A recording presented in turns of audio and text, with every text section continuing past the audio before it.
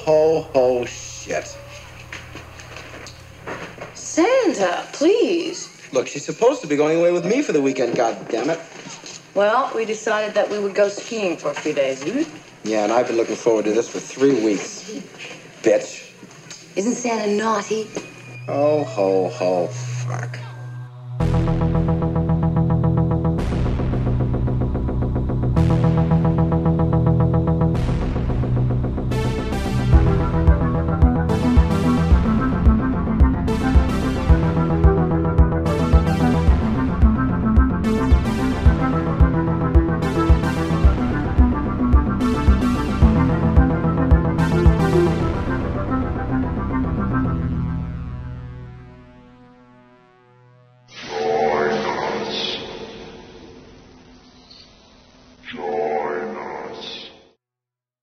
Save the best for last. Well, I hit record, so that's the start of the episode now. Yeah. Welcome to Queer Horror Cult. We are closing in on the holidays, and what better way to do that than to dive into some of my favorite Christmas horror movies. My favorite Christmas horror movie that has since been remade. Couple of times now. Yes. Remade. Yeah, I can't, even though I enjoyed all versions of it, for different reasons. Exactly. I can't say they're all my favorite movies, but the first is a classic. Absolutely. We're, of course, talking about Black Christmas, and this is like one of those rare moments where we're actually doing an episode in a timely manner. It's like the new Black Christmas just came out, and we went and saw it opening weekend, which we barely ever see things at theaters, let alone opening weekend. Yeah. Which is really fucking weird to admit when it's like, hey, check out my movie podcast. Right. Especially when horror releases are so, like, I don't want to say few and far between, but compared to, like, not horror movies, kind of. Yeah. Yeah, you'd think we'd take every opportunity we could, right? But when it also costs us almost $30 just to go see a movie that may or may not be good, when you could spend about the same to buy it and see it as many times as you want. It's like, pick and choose. Yeah, I'm not one to advocate piracy, but it's one of those things where it's like, I'll wait for video, but for that exact reason, like, spend the same money, and then it's like, this is my copy. If I want to watch it more than once, I can. Yeah, and sure, there is something to be said for seeing it on the big screen, especially if you get a theater practically to yourselves. That's cool. But then you could also get the two fucking dudes in the front row who wouldn't shut the fuck up, who I was this close to screaming at.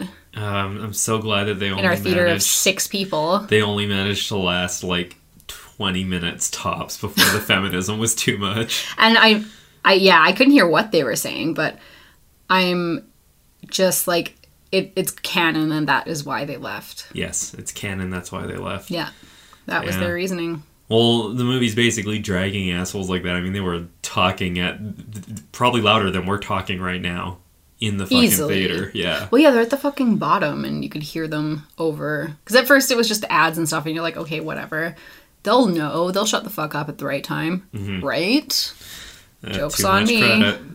But I suppose before we really dive into the new one, we'll go back to the beginning and crack open that first one. Chronological order, baby. Yeah. So Black Christmas, the OG slasher movie, the precursor to Halloween, the one that just like kind of started. So I mean, there were precursors to Black Christmas, sure. You could look into Giallo and be like, there's the startings of the slasher genre and stuff like that.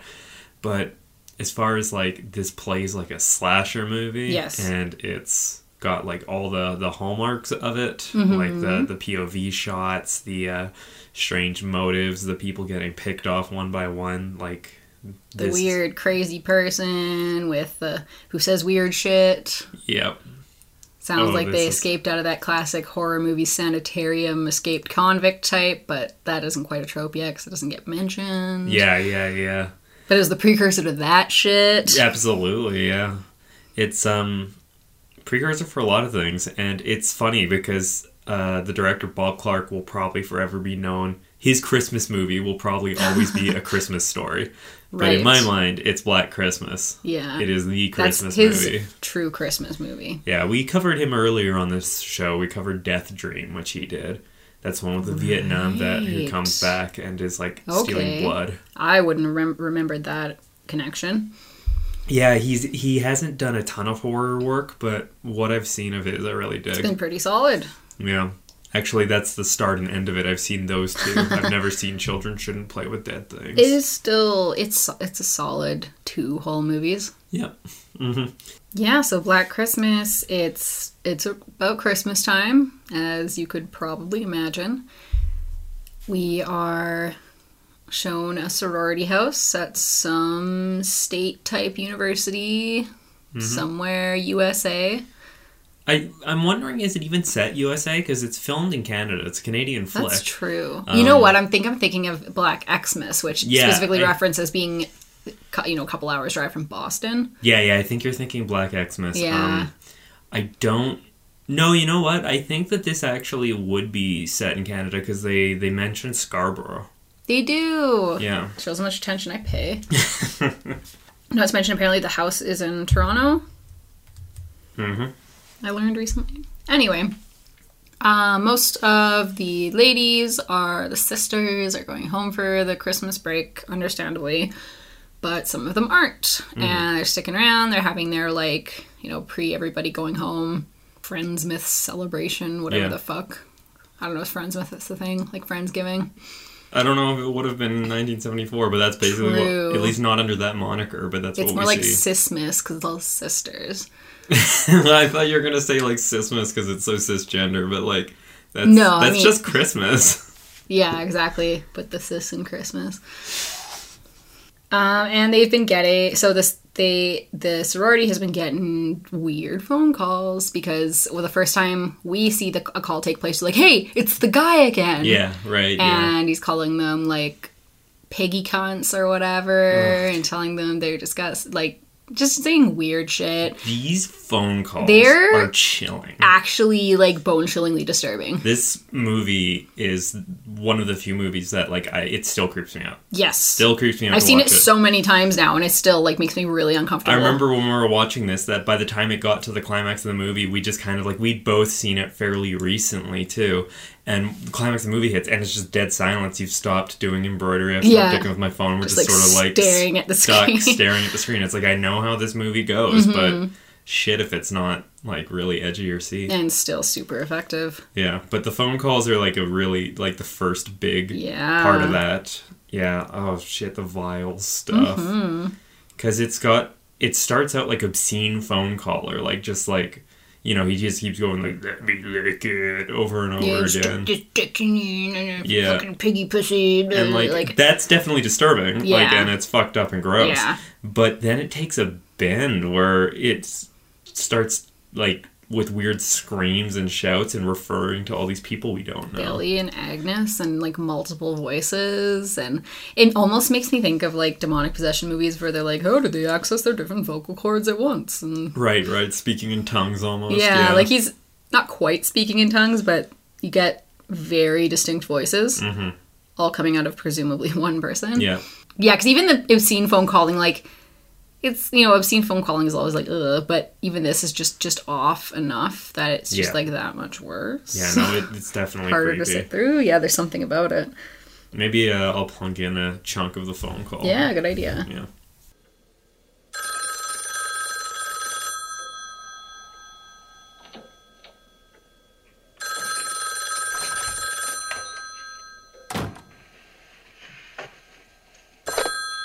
Hello? Hello? Who is this? Stop. Oh, God.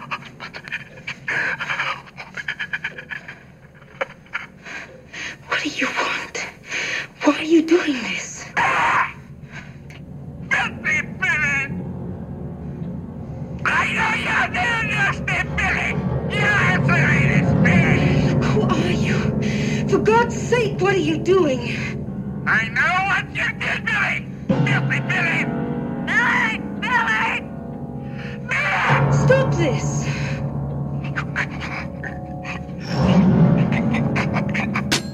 Oh, Jesus Christ. So very quickly, our first sister is offed while packing in her room. The house mother shows up, and slowly but surely, girls are getting picked off. Yeah. Unnoticed at first. Yeah. So there's your slasher bit. Yeah. It fits in with the slasher movie too, where everyone gets picked off in like a different way. Yes, kind that's of thing. true. Like, not necessarily all slasher movies do that. Like, even Michael Myers, who's only known for the one weapon being the kitchen knife, like that's his signature weapon. In the first movie, he like strangles people, gets PJ Souls with the phone cord, and still like stabs people as well. Yeah. And like look at the Friday the 13th, where it, especially the sequels, it turns into how many different ways can we kill people off. It's very like Jason gets very like MacGyver-y. Yeah. And we get a bit of that in this with like the plastic bag. That's sort of the iconic through all three movies. There's plastic bag moments. Right. But that iconic image that sort of graces the original poster art of the body in the chair with the bag over her head. And it like all the like plastic sucked. sucked into her mouth because she suffocated. Yeah. In a struggle. Props to the actor who played Right. that body. Like, every time it was just like, okay, not breathing, check. Sitting there all dead-like, check. Eyes wide open, check. With this look of horror on your face. It's like, fuck, who, like, not blinking, win the staring contest of life. Yeah, like, even if the rocking chair is rocking, like, just perfectly still.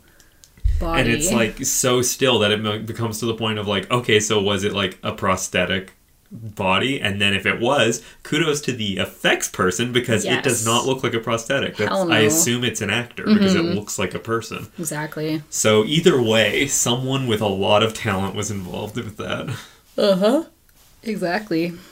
We're introduced to our main character is Jess. We're introduced to her boyfriend. He seems what did you say when Jess first showed up? Okay, I know she's played by Olivia Hussey, and I was like, isn't Olivia Hussey the, like, titties out for Romeo and Juliet actress? I like that isn't Olivia Hussey Juliet. It's just... But there are so many Juliets. There's only one whose titties come out that I know of. Fair enough. And I love how you said that because we all have to watch this in English class, like how your... Our teacher got the sheet of loose leaf and like held it in front of the TV, so it's like, no. I went to Catholic school, and our teacher didn't. She just laughed at us. So I was like, boobies. And then in grade 11, because that was grade 10. Orange was grade 10. Grade 11, when we watched Macbeth, they made us watch the Polanski version, so there were some like old naked hags in it. Oh, of course, yeah. Yeah. Really normal stuff. And then at a certain point, they just gave up and made you watch Sid and Nancy. That was in comm class. Oh, okay. Career and Life Management. That is the best movie to show someone for career and life management. I know, because they talk about relationships, and because my fucking master's in biology teacher, who was teaching comm for some reason, didn't want to talk about relationships, I was on vacation for part of it, so I didn't catch the first couple movies. I didn't see Harold and Maude. I think I can't remember. I saw all of Sid and Nancy, and then I caught like most of The Breakfast Club. Right. Okay. And that was our relationships unit. Wow, that's someone phoning it in. But comm strikes me as that like there isn't a comm teacher. There's a shit. Who can we palm this class off on? Exactly. But back to Black Christmas. Black to back Christmas, yes. Back to back Christmas. Her boyfriend is a real piece of shit, isn't he? He's a fucking asshole. Like, why is she with him? Yeah, it's one of those things where, we only get a window into the relationship because this movie's set in more or less real time. Like, it takes place over a couple of days. Right. So we don't see all of their relationship up to this point, but... he's just like, she seems kind of cold towards him at best. Yes. And he is a manipulative, gross asshole. Yeah. And their little plotline leads into one of the, like, I'm kind of surprised this happened so, like, in, like, such an early slasher movie. But we've got a plot dealing with abortion. Yeah, we find out that Jess is pregnant. She tells her boyfriend, she's like, I'm not keeping it. Yeah. He's like, what do you mean? And she's like, yeah, just because. He's like, no, it's our baby. Like, we're going to raise it. She's like, no, just because you want to doesn't mean I'm putting my life on hold for this shit. Like, Yeah. fuck no. I wasn't even going to tell you because look at how you're reacting. Yeah. And yeah, to have not only this as a key plot point, but to not have her demonized for it. No, exactly, yeah. Is like, you're kind of like, okay, when's the other shoe gonna drop? Like, he tries to demonize Yes. her, and there's parallels between things he says and things that the killer says on the phone. Right. More on that later. Yeah. But it's one of those, it's so refreshing. And this is like before this is even a subject you really see tackled in such a blunt way. Not only that, but you know, the classic whole part of the slasher genre is that if you have sex, and especially if you're a teen girl or a woman, you get killed super brutally. You kind of have to have sex to be able to get pregnant and or an abortion.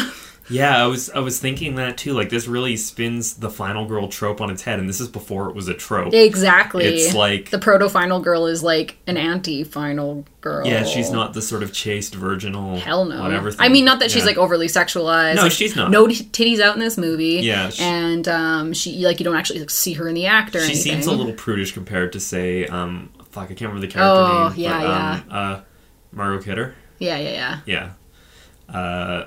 Absolutely. Barb. Yes, yeah, there she. I knew if I heard it, I'd recognize it. Except for the weird like rape joke, but that. I always forget about that fucking yeah, me rape too. joke. Yeah. And then it happened, and it went like silent between us. And you mentioned, I always forget about that. Just saying what we're both thinking. So I was like, oh, in this movie? Yeah. Ooh. Oh, this movie. Oh, Barb. I was standing this movie, and I was standing you. Oh, fellatio Barb.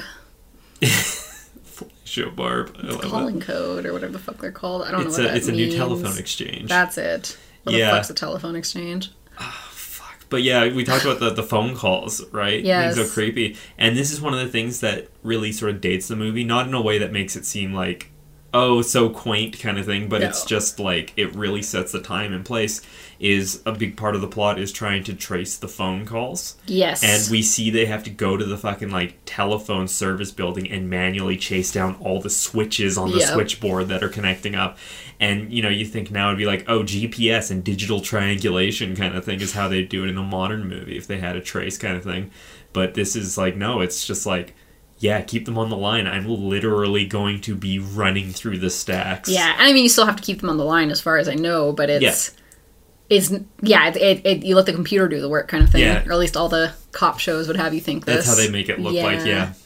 Whereas in this, it's like, okay, we have to physically run around, can't miss it. Like, it's pretty high stakes. But I thought that was like, again, it's sort of almost a cliche at this point. Like, you gotta keep them on the line and then do, like, the phone tap thing. But for the type of movie it is, I thought that was a good way to sort of keep the threat that the phone call's going without the characters. Like, why don't you just hang up? Yeah, like and they tell you to now. Yeah. Just block the number. It's Yeah. like as if they send me a message threatening to fucking kill me, and I don't know what's coming because I've blocked the number and I don't receive it. You're gonna find some way to blame me for it after my death. Like, Yeah. ugh. No, that's I've heard people say that where it's just like they don't block their harassers outright because they want to be They want the apprised heads of up. what is going on. Exactly. They want to know if the person's escalated. Yeah, no, there's somebody who was like harassing my sister and like sending her messages threatening to kill her dog and shit, and they're like, oh, just the police were like, oh, block the number. Oh, fuck, and I'm I like, remember that. why would you, like, this person lives in the neighborhood, like, why would you do, I was like, how do, then you don't have evidence? Yeah. Because if they're sending the stuff, it's just going into the void, like, it, Yeah. yeah, super helpful. Just serve and protect, though, y'all. Yeah. On the note of the cops, we have the main cop dude who's played by John Saxon. He was Nancy's dad in Nightmare on Elm Street, and he's in a bunch of cult movies, lots of Italian flicks. Oh, yeah, I know too. that name, so. Yeah. So I don't know why, but that would explain Seen why. him crop up in a few video nasties, like he's the main dude in Cannibal Apocalypse and stuff. Very nice. Yeah. But the cops are... It's weird. This movie kind of goes for the comic relief thing. It kind of reminded me of Last House on the Left in that regard, which you haven't seen yet.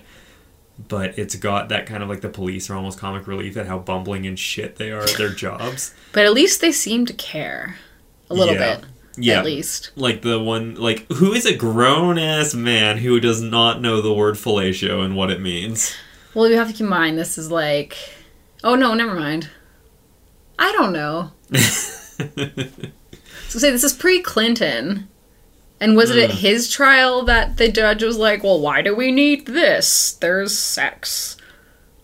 Or was that at the, like, obscenity trial for Deep Throat? I can't remember. It's like, who even does this shit? And it's like, right. That was probably for Deep Throat. I love the logic where it's just like, what missionary exists and Exactly. therefore... Says someone who is... I feel Someone so who bad definitely for their partner. fucks. Definitely fucks all the time. Yeah. A+ fucking. But we also get the thing I love where the cop comes in with his pants at his ankles and just blood coming out of his ass, and the farmer guy shot him as he got around a bird shot in his ass kind of thing. It's like, yeah, he was trespassing because he's a cop. I don't care if he's a cop. He was trespassing, and I'll stick this gun right up your ass. We're good country people. Good country people. Yeah, it's interesting. This definitely has that. Like, that's another thing that makes me think of Canada a bit, because it's kind of got that sort of, like, small town in the big city kind of vibe sort of thing. Like, I would imagine this would be set... Well, you know, they mentioned Scarborough. This is, like, out in Ontario in, like, the neighborhoods kind of thing, but not in Toronto proper. It makes me think of, like, even our big cities here, where it's just got that kind of, like, weird small towny-ish going. Do the big cities have that? Compared Are you talking, when you say here, do you say Canada? I mean, do you mean Alberta specifically. Okay, yes. Yeah, not Canada completely. Yeah, I was no. like, I mean, not that I've been to Vancouver. Montreal wasn't like that, but Quebec is its whole own thing. Yeah, for sure. Anyway, tangents. The final act of this movie is so fucking tense. I absolutely love how it plays out. Because we've got... we've seen as you mentioned, the sorority sisters being picked off one by one. And there's a murder of the little girl's body is found when they're searching. Yeah. Which is it related? We never really know. I love how much is left ambiguous in this movie. This movie is so, like, unresolved. We never really learn the kill. Well, we potentially don't learn the killer's motive. We never know who the people being referred to on the phone are. Like, they're, like, yelling, like, Billy, tell me what you did with the baby, Agnes, Billy. don't tell them what we did. And it's creepy as all get out, and so much of that creep factor is we're left in the same dark the characters would be left in.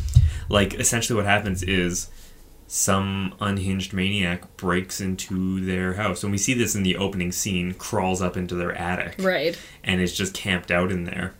That's an interesting thing, because the movie doesn't try to hide the fact that he's in the house the whole time. Right. But there is still the reveal for the characters of the calls are coming from inside the house. Yes. Another classic, like, yeah. You start, another sort of precursor to, like, a trope. Yeah, well, I imagine even at the time of this movie being made, that was probably an urban legend at that point, because that's an old school urban legend for sure. I can see that. I don't know the origins of it for sure. Right, that makes sense. But cinematically, it's like, that feels like if it was an original movie today pulling something like that, it would be like almost the biggest cliche ever. Exactly. But in this one, it's creepy as shit. And I really like the way that it plays out with the killer when she goes up to check on her fellow sorority sisters and she sees the eye looking through the crack in the door. Yeah. Like, that is so fucking creepy, where she opens the door and she hears this weird whispering and she looks to the crack in the door and there's just this, like, bloodshot wide eye, like if someone's staring at her. And then as she runs away, the killer is... After, like, smashing the door into him. Yeah, she smashes the door into him. The killer is just constantly lagging behind the camera by a couple frames, so you never get a good look. Yeah. But it's like the scene where the camera whips back to the door and you just see his hand gripping it as he begins to open it, cut to a different angle, and, like, the camera's crashing down the stairs after Jess, and you just kind of see, like, his feet or his shoulders. And you just hear him, and he's having a fit. Yeah. It's just so, like, unnerving, and... It's so well done. Yeah. Like, I can watch this movie, like, so many times, and it's still just like, oh my god, that's creepy. I remember we watched this once with a bunch of our horror friends. We had people over for, like, a Christmas horror party a couple years ago. And people that are big-time horror fans, like, they live on this stuff, who hadn't seen it, mentioned that they thought it was just unbelievably creepy. Yeah, they're just like, whoa. Yeah, it's one of those ones where there's actually truth in advertising. The tagline for this was, if this doesn't make your skin crawl, it's on too tight. And it's like, yeah, movies Right. always make these big boasts and all that stuff, Right. but it's like, no, this one is, yeah. Yep. Still true. Yeah. Truth in advertising, indeed. This movie is also very heterosexual. And very white. Very white, yeah. Big surprise. It's the 70s. Mm-hmm. For both of those. Big surprise. Yeah. But, like, everyone has a boyfriend or a boy they're after, and they always, like, it's just like, what does their boyfriend think? What does this happen? And it's like, I wouldn't expect otherwise, but it even, like, they add lines in there where the boyfriend's not even a character, where it's just like, has anyone told Phil's boyfriend kind of thing? Like, someone just Right. says that randomly. And it's like, we've never seen or met Phil's boyfriend. We didn't even know she had a boyfriend until this moment kind of thing. But they kind of drop in that sort of heterosexual context for everyone. But they do. And I just found that kind of interesting because it's not like in your face egregious. Like, this movie is fairly sexless beyond the dialogue. Mm-hmm. But it's sort of like, yeah, I don't know, sign of the times, right? Mm-hmm. Yeah. I love this movie. It's one of my all-time favorites. Yeah, it's a classic for a reason. Yeah. Even if it's only... Well, no, I know it's a classic in general, but I'm like, even if it's only a classic in our hearts or in our house. Yeah. Maybe not everyone considers it such, but Yeah. it is to us, damn it. It's one of those ones where I believe they just showed it on Shudder with that Joe Bob's Red Christmas streaming thing, and he rated it like a half-star lower than Jack Frost, the movie with the killer snowman What kind of the thing. And it's just fuck? like, everyone's entitled to their opinion, but your opinion That doesn't is mean your garbage. opinion isn't fucking wrong. In this situation, your opinion is garbage. Yes. I'm offended to my core. You look offended to your core. Yikes. Far, far less classic than the original Black Christmas is a little ditty from 2006 called Black Xmas. Oh, wow, this movie. It was extremely 2006.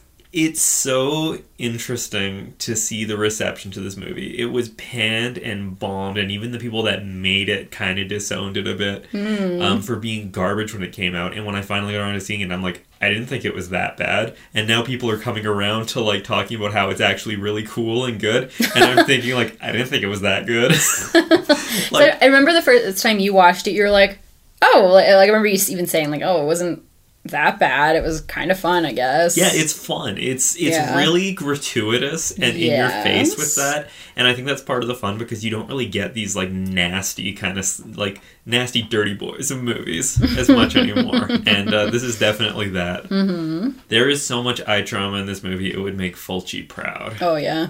Like just constant. Like that's part of He the just, like, motif. floated out of his grave and transcended. Yeah, Like, usually say exactly. someone's spinning in their grave, but he did, like, that, but the good way. But I love how they went even so more egregious with it. Like, the eyeball stuff feeds into the backstory where the one person got Yes. their eye poked out. And then there's the killer hanging the eyeballs on the Christmas tree. And it's like they're pulling people's eyes out and hanging on the Christmas tree. It's like, okay, that's extra. But at least there's a story context. Right. But then even when, like, in the flashback when the fucking, like, shitty boyfriend of Billy's mom gets stabbed in the face, we see the thing go through his head and his eyeball shoots out the back of his head. And it's like, that's just being gratuitous at this point. Or the part where fucking Agnes just, like, eats it. Just, like, takes one of the eyeballs and puts it in her mouth and chomps it and it explodes. And the camera is situated under her fucking mouth. So it's just like a rain of eye goo. Which is vitreous humor. And it's just like, yeah, you really just had to go there, didn't you? Oh, yeah, they did. What we have here is a bunch of forgettable, not particularly well-developed characters. Like, I felt like each one was stock sorority sister. And, kind of like, thing. the thing that's noteworthy about them is that it was 2006, so you have your, like, Mean Girls representation, you have your Gossip Girl representation. I remember the cast. You just kept going, like, I know that person, I know that person, like... So, like, that part was, I guess, noteworthy. But, yeah, as far as the characters went, it was, like... You know, in I will say, in like, both of the other two Black Christmases, it's really quick and easy to pick out who your sort of, like, main character is. Yes. I had no fucking clue who it was going to be. So I suppose throughout the movie in Black on Xmas. that front, with Black Xmas, they did it cleverly. Everyone was bland in the same way. True. So like, there were certain characters where I thought, like, oh, this person's gonna get away, and that's like, ooh, died horribly. Cool. Yeah, especially, like, the bigger name ones. Oh, yeah, that's the one I cannot forget is Mary Elizabeth Winstead. Is that her name? Yeah. Also known as the star of the best superhero movie ever made, Sky High. as a star. I know her from Thing. The Thing, Death Proof. See, from so many things. Scott Pilgrim. I know her from Sky High. Sky High. I need to remedy Which that. I saw in I theaters. need to know her from Sky High. Yes, you do.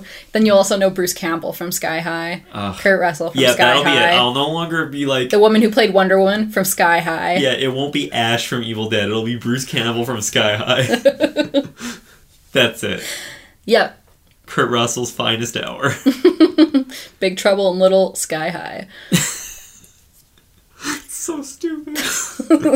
Okay, so with this movie, they do what Rob Zombie would do around the same time, shortly thereafter, I believe, Yes. with Halloween, in that it's like we're remaking a classic slasher movie that left things ambiguous, and that was a great thing about it. So let's get that ambiguity and shove it up our own ass and shit it out for everyone to see. Like, let's fucking go into everyone's fucking backstory. So much so, like, no one asked for this. And, like, spell it out in your face so you cannot misunderstand what is happening here. So we get the backstory of Billy and Agnes, which, you know, it's like, okay, that's adding a layer to the movie, like a layer of plot that wasn't there in the first movie, for sure. And I think it's cool when remakes do that. Like, it's not just, if it's just a shot-for-shot remake, what's the point, right?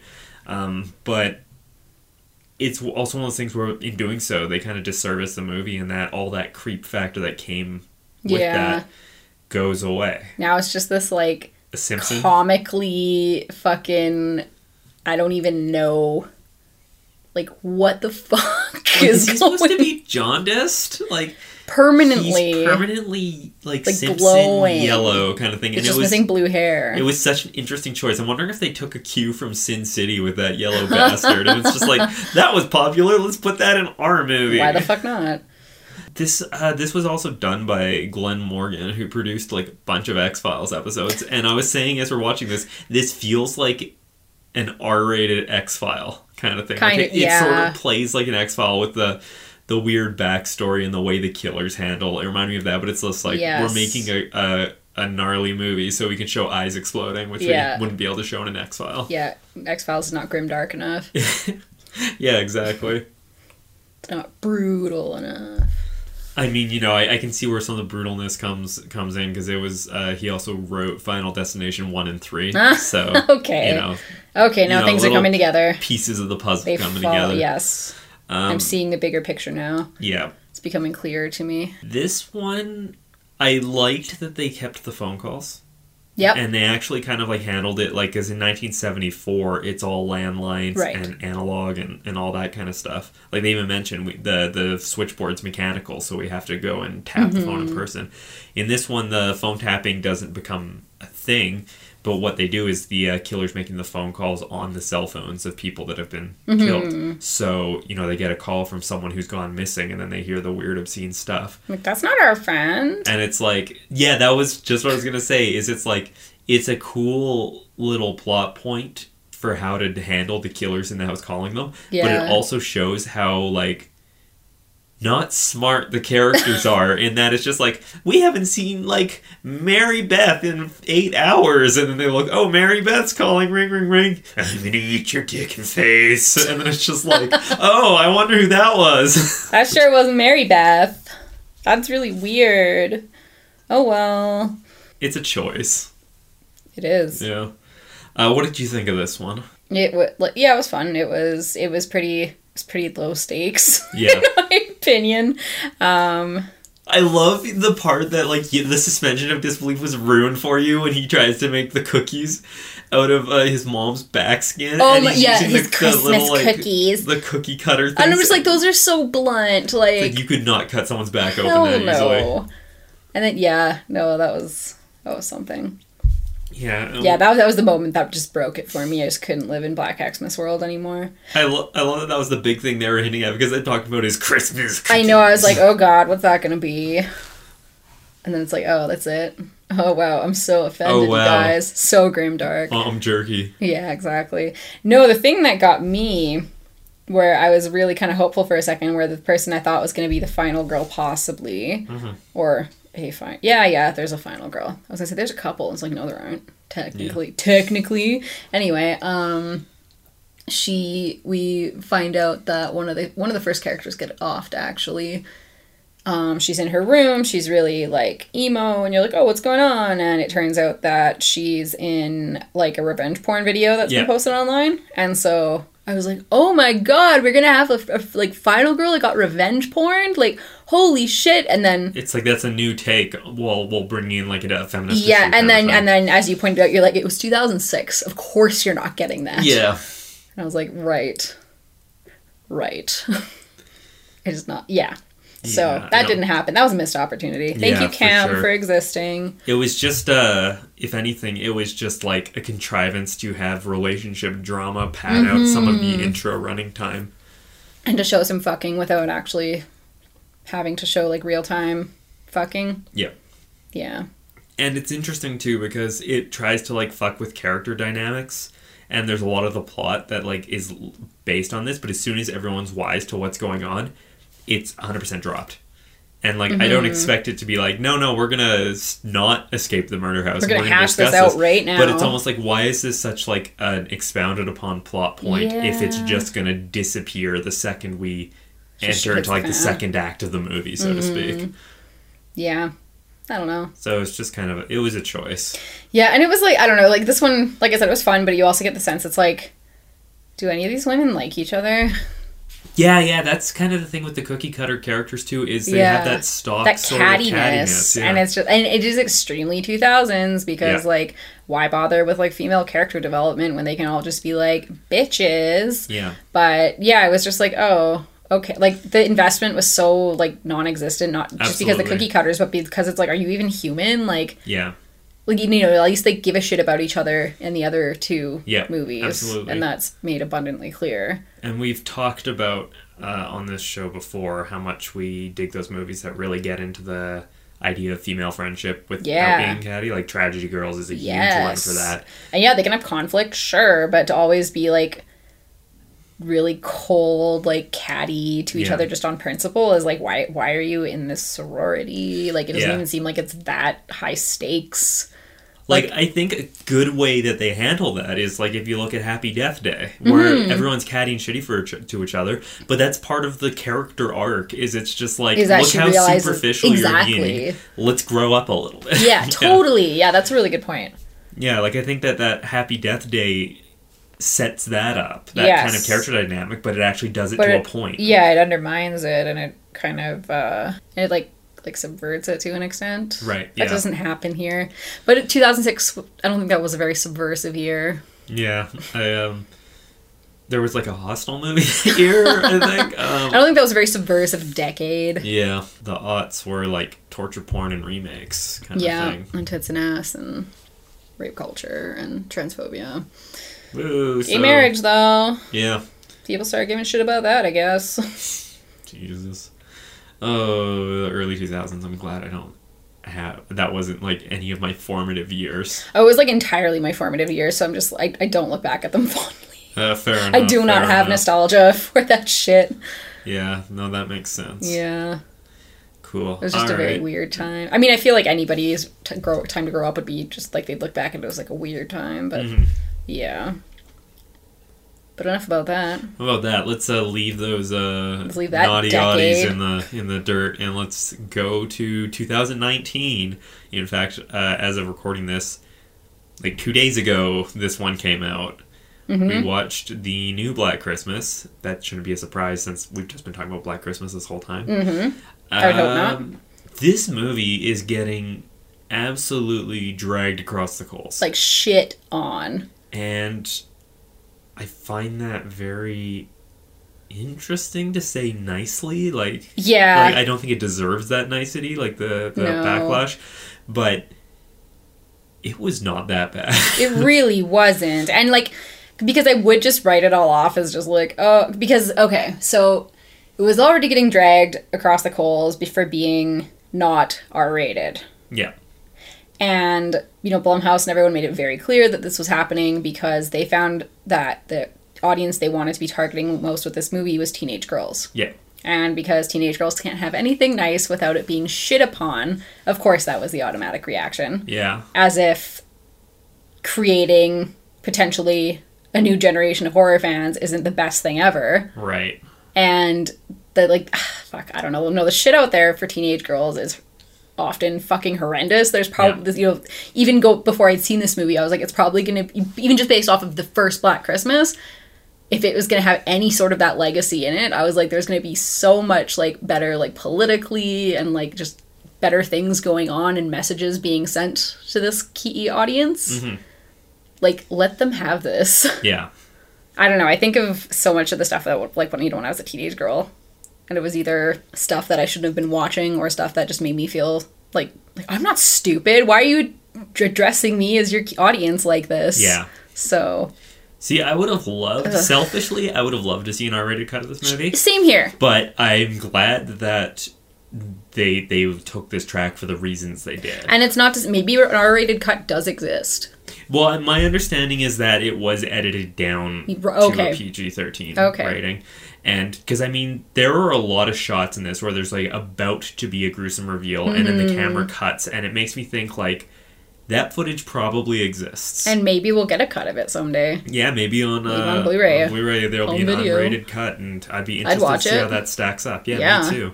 Because, I will say after watching shit like The Woman and Darlin and all these things, the payoff wasn't quite there when it came to, like, really, wasn't that nitty gritty, but I get it. Like, that's not the movie it's trying to be. It's not, and that's fine. Yeah. One thing that I think was hurt by possibly the rating, but also the new take on the plot, was the absence of the phone call plot line. We got a DM plot line. It takes the form of text messages, what I think which was a great updating of it. Yeah. But the problem is it doesn't hold the chilling aspect anymore. It doesn't. That the original movie had, and was probably one of the brighter spots of the first remake. For it's like at least they still got creep with the phone calls. That's really true, because like the very first text that we see in the whole movie, in that sort of prologue thing where the first girl gets killed, is the pig emoji and the cat emoji. Yeah. So if you have the background having seen, he's calling her a piggy pussy, piggy cunt, whatever. Yeah. But if you don't have that background, you're just like, what the fuck is that supposed to mean? Yeah, that was exactly what I thought too. Like, that part. I thought that was a clever creepy way to call back. Which I agree, because I have that background. But yeah, if I'm, a 14-year-old girl who hasn't actually seen that yet, I'd be like, what the fuck? Honestly, if we had... Is that how the teens talk these days? If we had just watched the original Black Christmas 2 days ago with the subtitles on... Would we have even made that connection? Missed it. I wouldn't have made that connection, because like the phone calls and that, they're so distorted and screamed and stuff that it's hard to really make out what's being said. That's a really good point, yeah.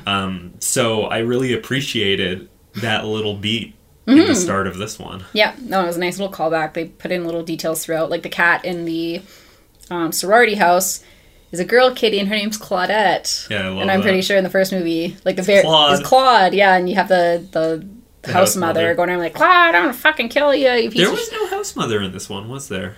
There wasn't. Is that even really a thing anymore? Like, I have no idea. I don't know. The most recent movie I know with a house mother is House Bunny, and even that's and that is even like, I think they're either very early 2010s or very late aughts kind of thing. I don't actually remember.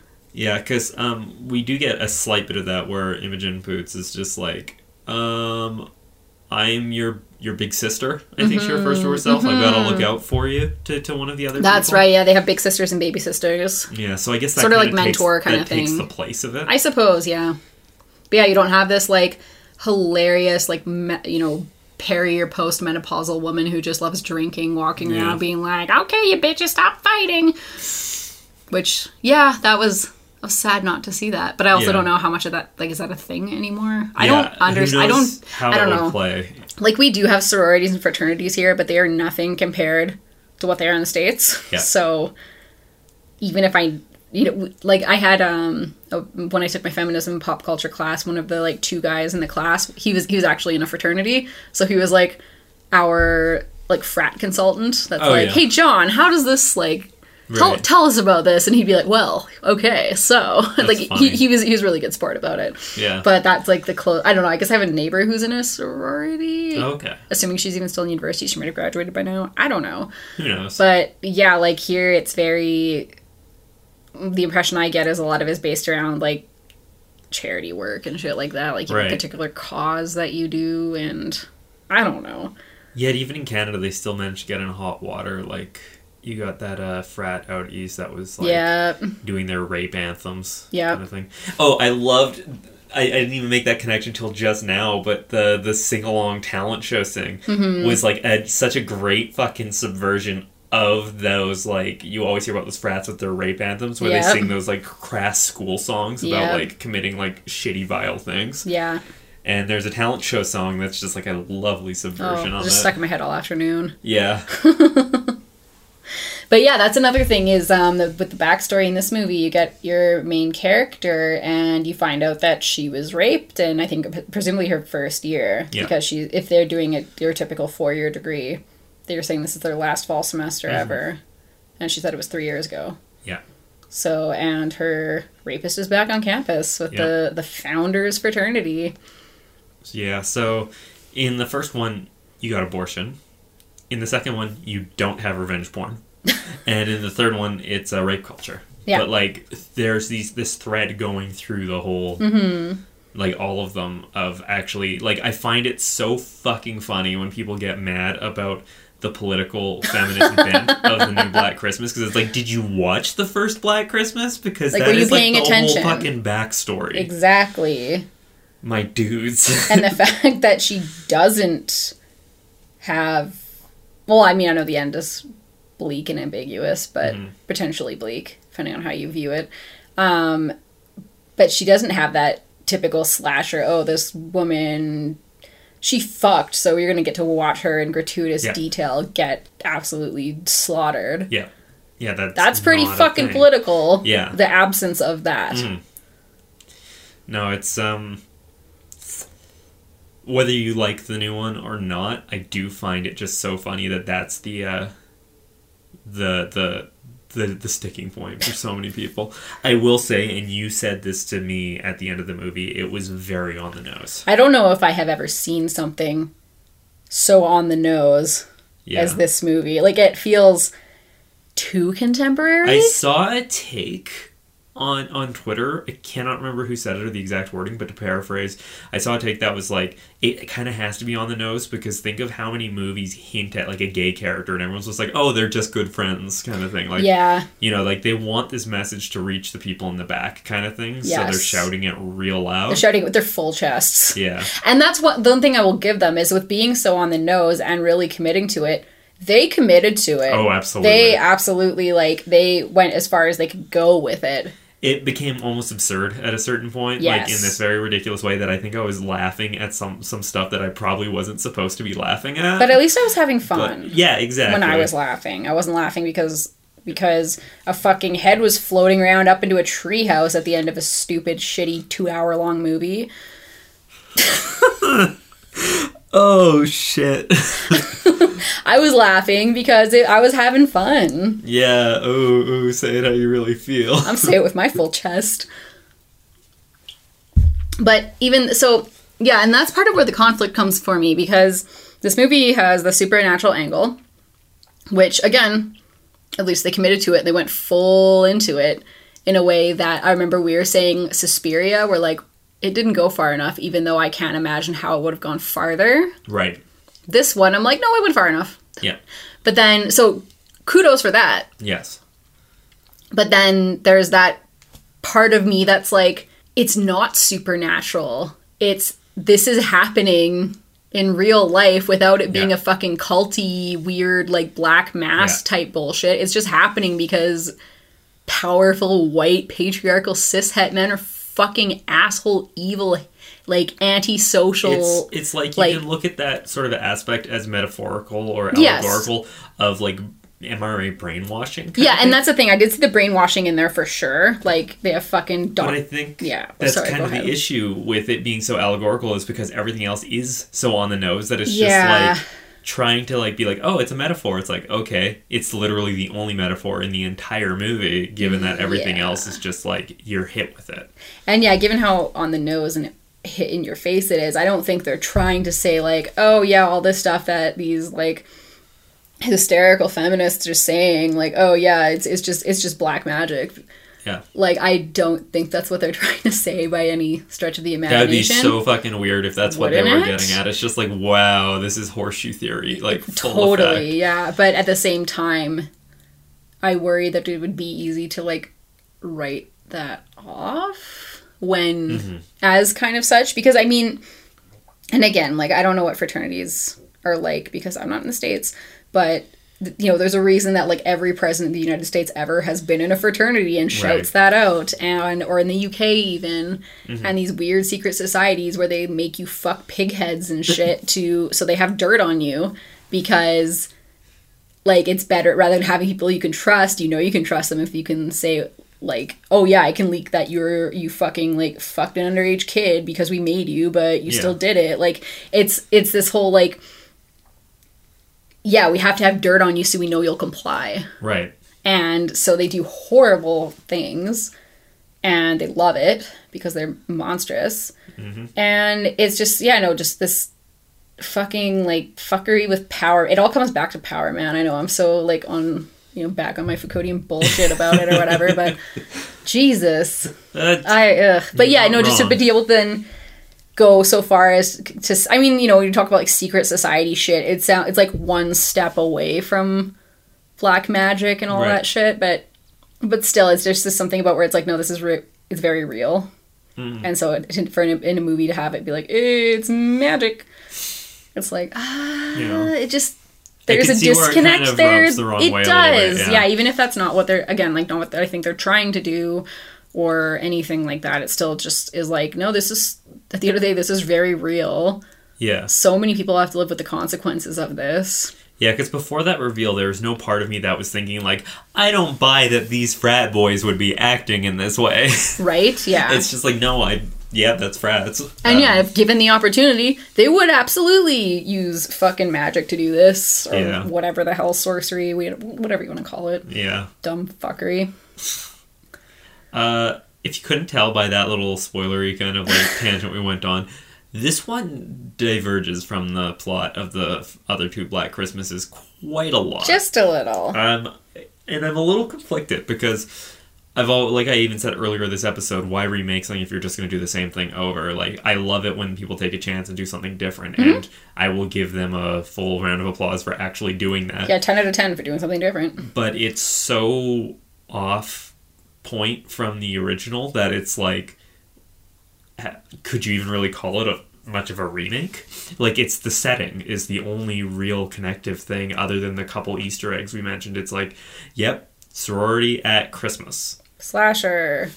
And we're not the only ones to say this. We've heard a lot of people like talk about, like, we just had a conversation about with someone about how this is similar to the Skulls. With Gaslight Queen, we're going to call her out. Okay. Not call her out. We're going to shout her out because her memes are fucking dope. Her memes You should go look at them at Gaslight Queen on Instagram.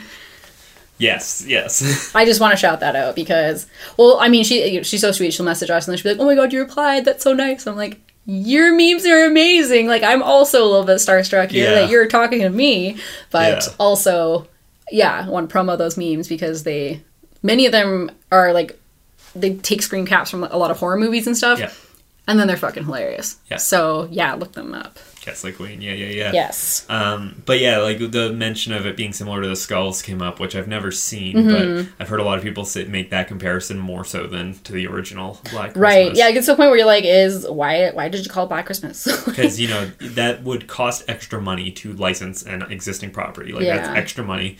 And is the name appeal of Black Christmas big enough to justify it? Because I still think of that as being, like, a famous horror movie if you're already a horror fan. Not something that there's not, like, Friday the 13th that all the teen everyone's girls heard. are gonna go and be like, oh my god, Black Christmas from my generation. It reminds me of when Sorority Row came out. Yeah. Where it was a remake of House on Sorority Row, a movie that, like, most people hadn't even seen because it was just, like, some bargain bin video thing that was out of print. And then it's like, we're gonna not even keep the original name, we're just gonna change the name. So I was like, why did you pay the money for something that's so different from that movie? And, like... There was a part of me that was, as I was saying that out loud, was thinking, like, well, because if they didn't, then everyone would be like, oh, this is just like a rip of Black Christmas. That's true.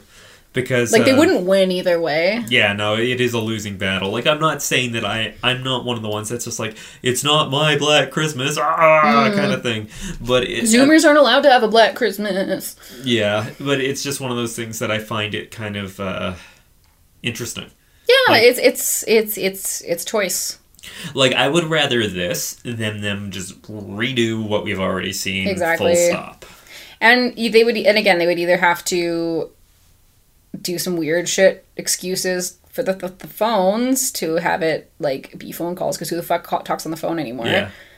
Or they would have had to set it in the past. They even point that out in there where there's that line of dialogue when she's calling her. The voicemail. The voicemail is just like, leave a message or, send me a text. Yeah, she's like, do me a solid and text me next time. Yeah. Yeah, and it's true. Yeah, like, it's so funny where we have our phones on us all the time. We have, like, call display so we know who's calling and everything, and it's like, I'm not answering the fucking phone. I fucking hate when people call me. Like, don't call me. It's like, text me. Which is funny because there are times where I will purposefully call you because it's faster to just talk than text. for sure. But in general, yeah, it's like, what the fuck is wrong with you? Like, don't you know social etiquette? Like, don't call. I barely pick up the phone, especially if they don't recognize the number. Yeah. I'm not fucking picking it up. Like, sometimes my parents will call me and it's just like, they didn't text to tell me they were gonna call me. I'm so unprepared for this phone call. They couldn't warn me.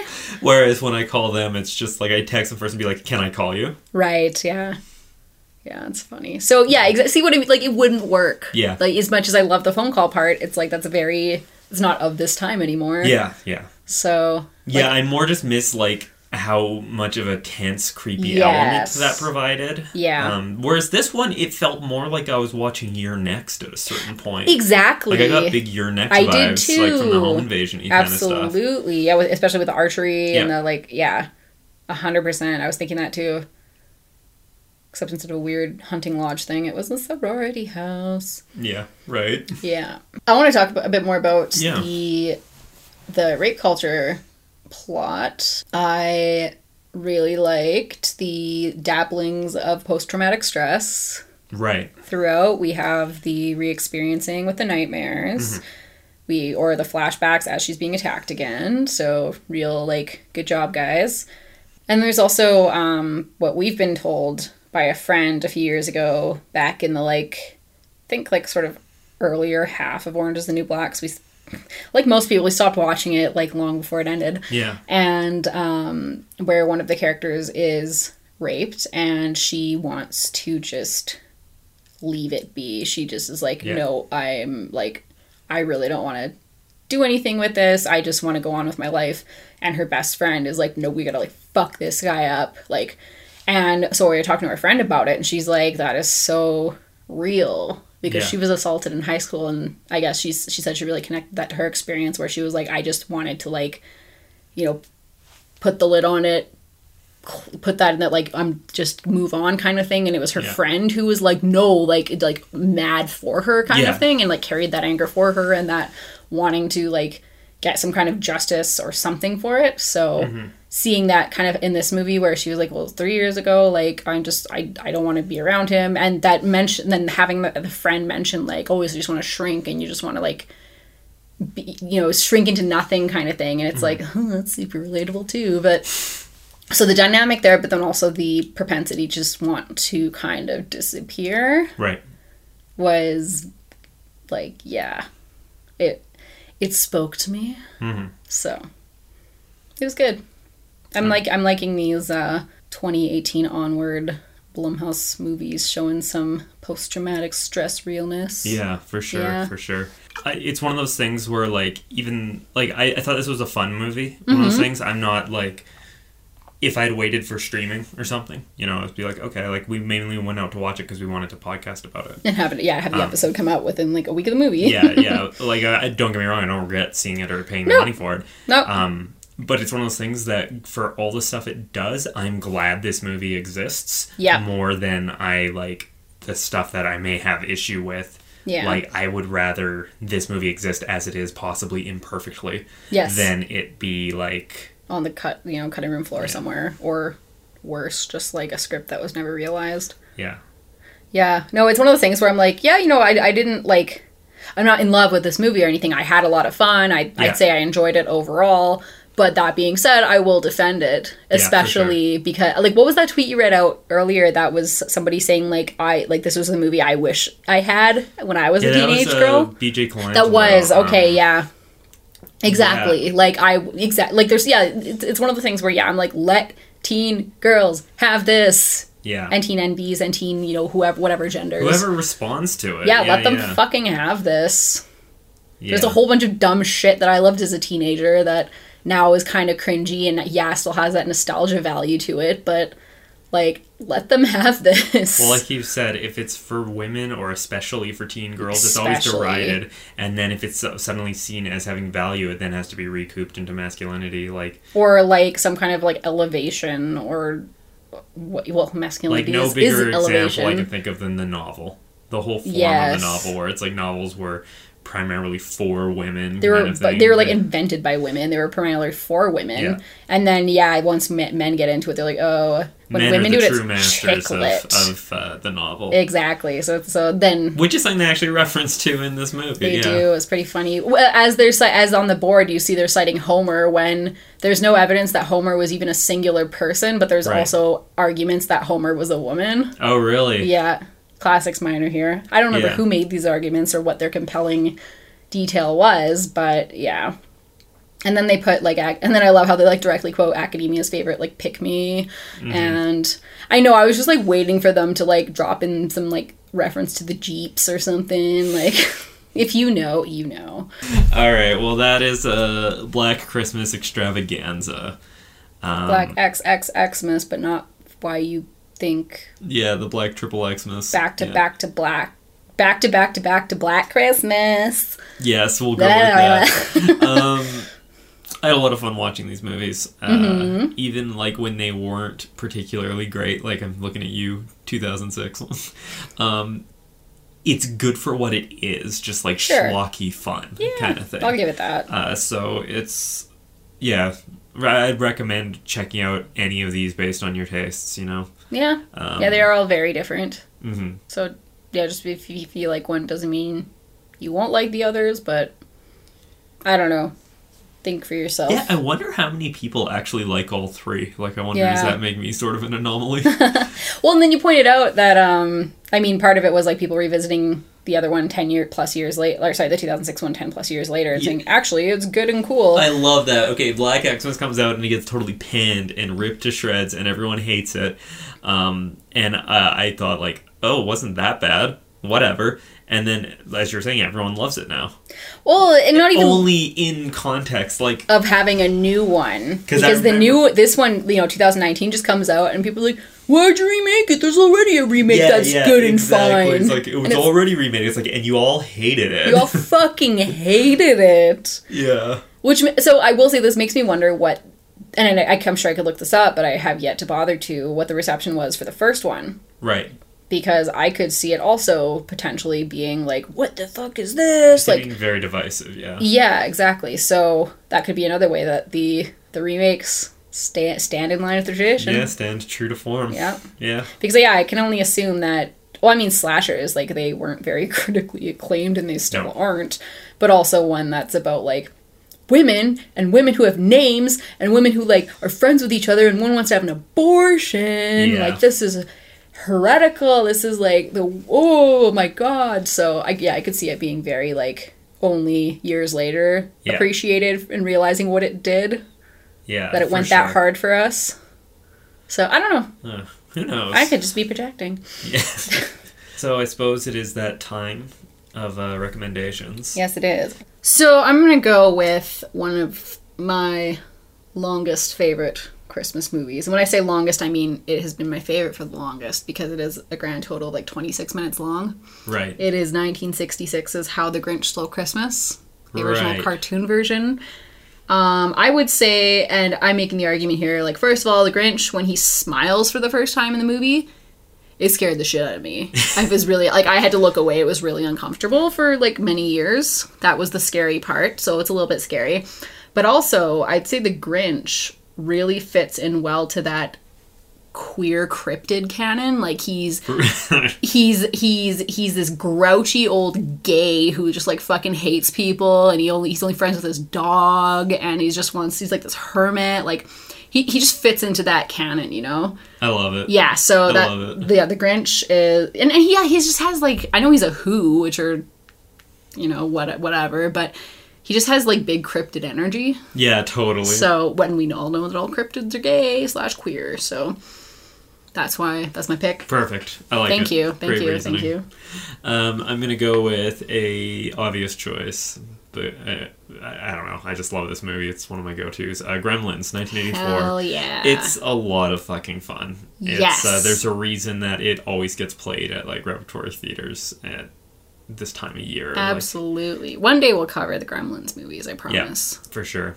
Last year, we're on Christmas, we're like, no, let's not do the obvious ones. Let's do the not obvious ones. And this year, got something new. But Gremlins, one day. One day it'll be Gremlins. We're coming for you, baby.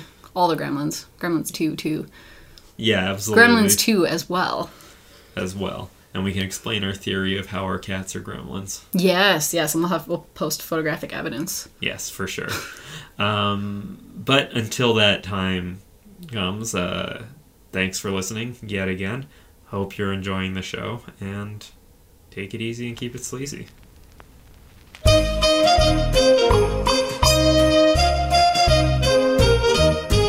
Up in the frat house, me and you, and we know what I'm there to do. We're drinking and kissing, and what comes next? You and I have sex, but ho ho ho, I didn't know. Ho ho ho, I didn't know. Up in the frat house, there's one true fact, and that is that I got attacked. Up in the frat house, things went down, and I'm telling everyone in town. Did lady want, for goodness sake? Couldn't have, 'cause I was not awake. Ho ho ho, I didn't know. Ho ho ho, I didn't know. 'Cause up in the frat house, click click click, what you guys do here is really sick.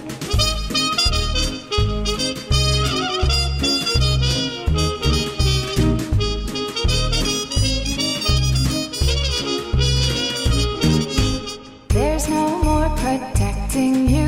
No, he said, she said, what was true. Don't say that this was all my fault, 'cause what you did is called assault. Oh,